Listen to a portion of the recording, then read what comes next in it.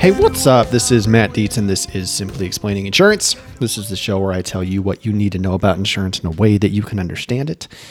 Because I know what you don't know about insurance, and I know what you need to know. Hey, real quick, do me a favor and send me a text, 208-213-8809. I had a great exchange with my community today. I sent out a text. I was like, hey, let me know if you have any questions or what you need help with. And I got like 15 people that were like, they all asked me questions.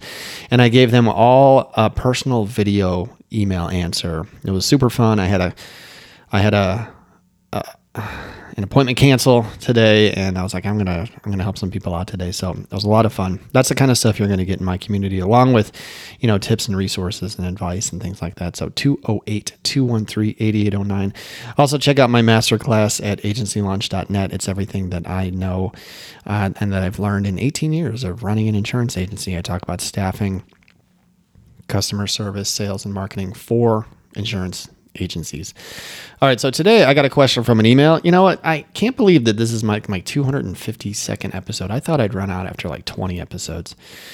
I was like, how much can one person talk about insurance? But you know what? That's why I love my job. Every day is a little bit different, and I still get asked questions every week that I've never been asked before. And here's a new one that came across my desk today. Hey, Matt, I just got an e-bike. Is that covered? I was like, oh my God, I don't know. So I had to go and do some research. And so first thing I did was I called my claim supervisor for homes. I was like, Brian, do we cover e-bikes? And he was like, I don't know. And so the question has an answer, and it's my accountant's favorite answer.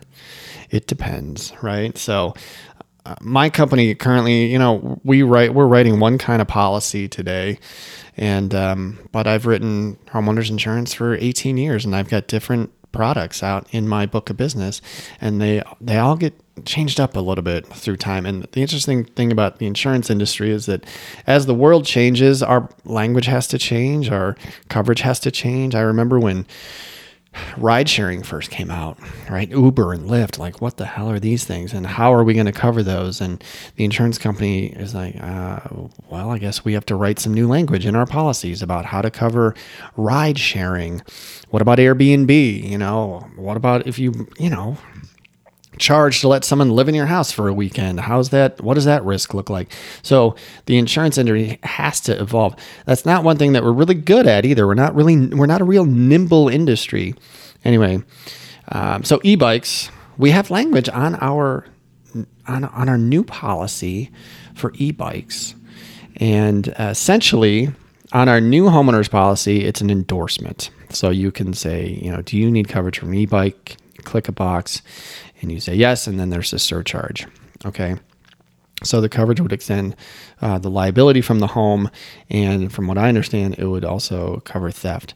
I don't believe it covers you if you're in an accident, though. So if you're in an accident, I don't think your bike is covered. If it gets stolen or burned up in a fire, you're going to find coverage for that. But I don't think there's coverage for it if you're in an accident. Okay. On my older products, there's no language for e-bikes because they are new, right? And so on my 10-year-old product, it's going to be covered under personal property because it's not a listed exclusion, right? But again, it's covered for theft. Liability would extend like you're riding your bike, but this is just it's a more advanced bike. So liability will extend from the homeowner's policy, but if you're in a collision, your policy would cover whatever you damaged, but it would not cover the bike. Okay. So that is what I found out. I also found out that there are other companies right now that have been swifter to move to this product line. And I came across one.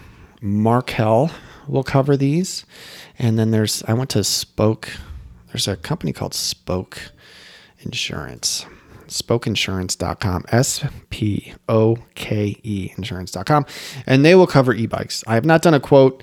I haven't even looked at the product, but through my research and my peers who help point me in different directions, they say these are the places to look at. So